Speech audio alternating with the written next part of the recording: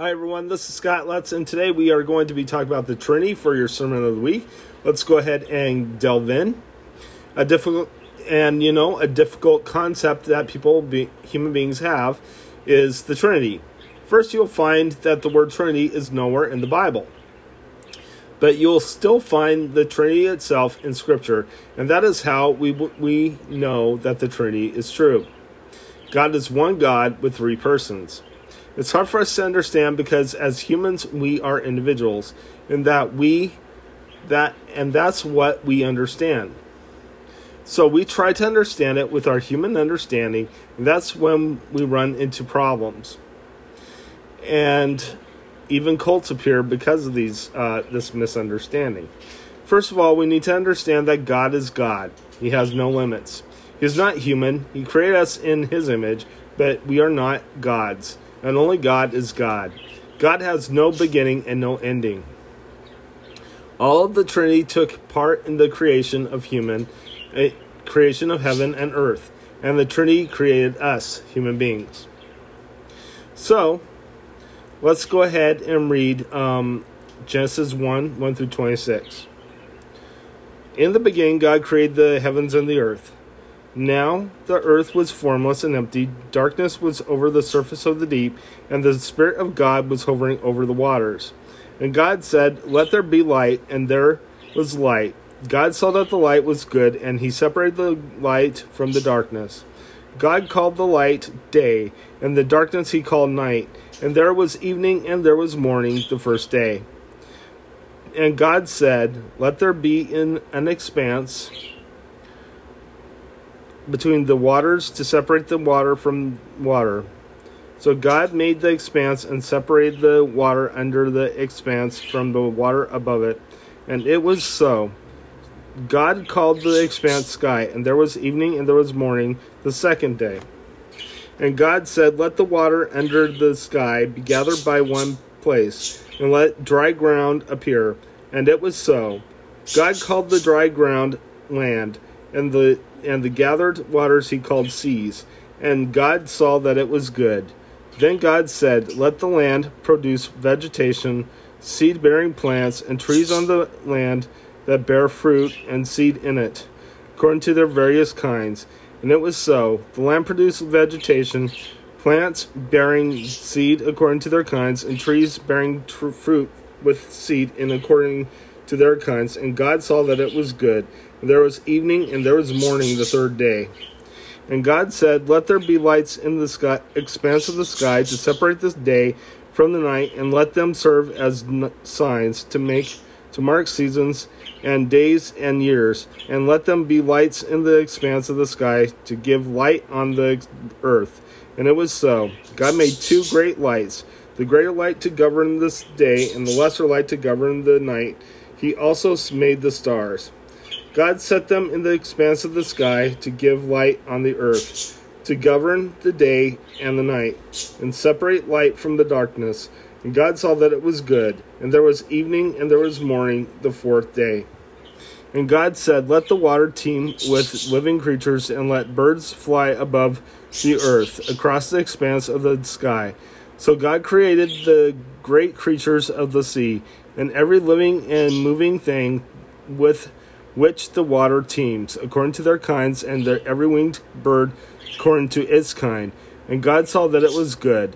God blessed them and said, "Be fruitful and increase in number, and fill the water in the seas, and let the birds increase on the earth."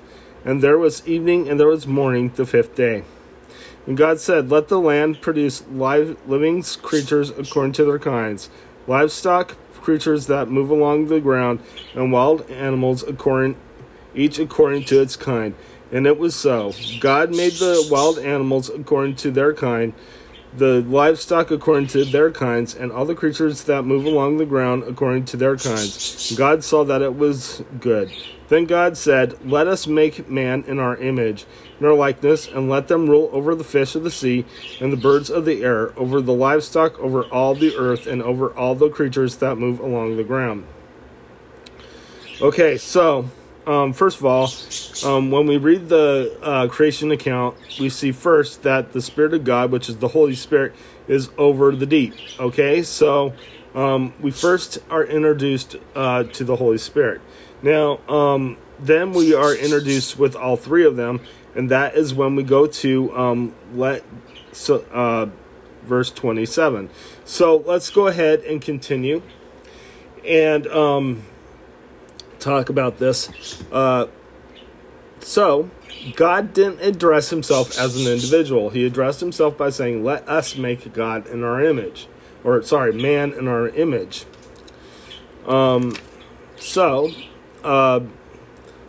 Let's continue.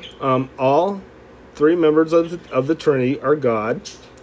And so God the Father didn't create God the Son or the Spirit, or all the three have always been and always will be.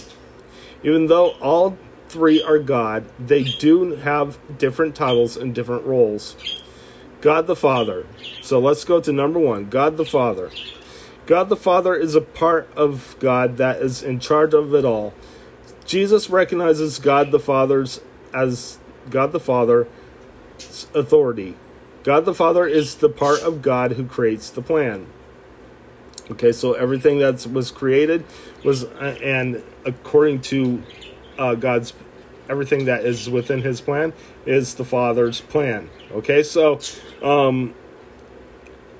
God the Father is the part of God that's in charge of it all. So he's the one that tells the Father, Son what to do. Okay, so he is the one who sent his Son to the earth to die on the cross to save humanity. He is the one who that by his command will send his Son to retrieve his church. This will be the rapture. And he will send his Son to return and defeat Satan once and for all. Okay, so let's go ahead and go to number two. The Son, Jesus, is a physical image of God. He has always been and always will be. He is the Messiah. He is the King of Kings and Lord of Lords. God the Father didn't give birth to the Son, and the Son is not God's offspring. Jesus was the fourth person in the fiery furnace with Shadrach, Meshach, and Abednego. He is the one who walked with Adam and Eve in the Garden of Eden. We are created in the Son's image. He is the one who appears before Moses during the Israelites' journey and at the burning bush. He is also the one who appears before John on the island of Patmos. So when God manifests himself in human form, whether it be flesh or whether it be just in form, that is Jesus himself who is appearing before us. Okay, so Jesus is the physical part of God. Okay, so let's go to number three. The Holy Spirit. The Holy Spirit, the Spirit of God. Okay, so is the part of God that is on the earth right now. He is the one that empowered the Old Testament saints, and he is the one who comes to dwell within us when we accept Jesus as Savior. The Holy Spirit helps us share the gospel to the world and empowers believers. He is also the one who helps us with our faith. He is our counselor and our guide.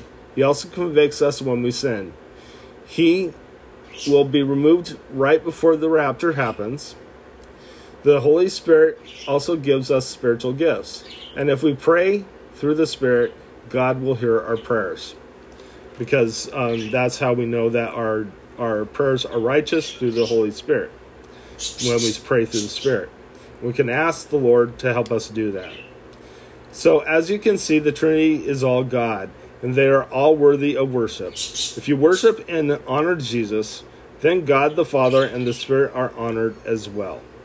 Let's go ahead and close in prayer. Dear Lord Jesus, I just praise you. I thank you for everything you've done. Thank you for showing us that you are a Trinity, Lord God, that you are one, but one God with three persons. We ask, Lord, that your will be done, Lord, and that you will continue to reveal your love, your kindness, and mercy on the human race. That you will help us as your church to spread your message so that people may be saved.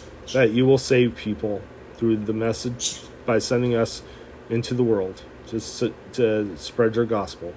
In Jesus' name, amen. God bless you. Have a great day.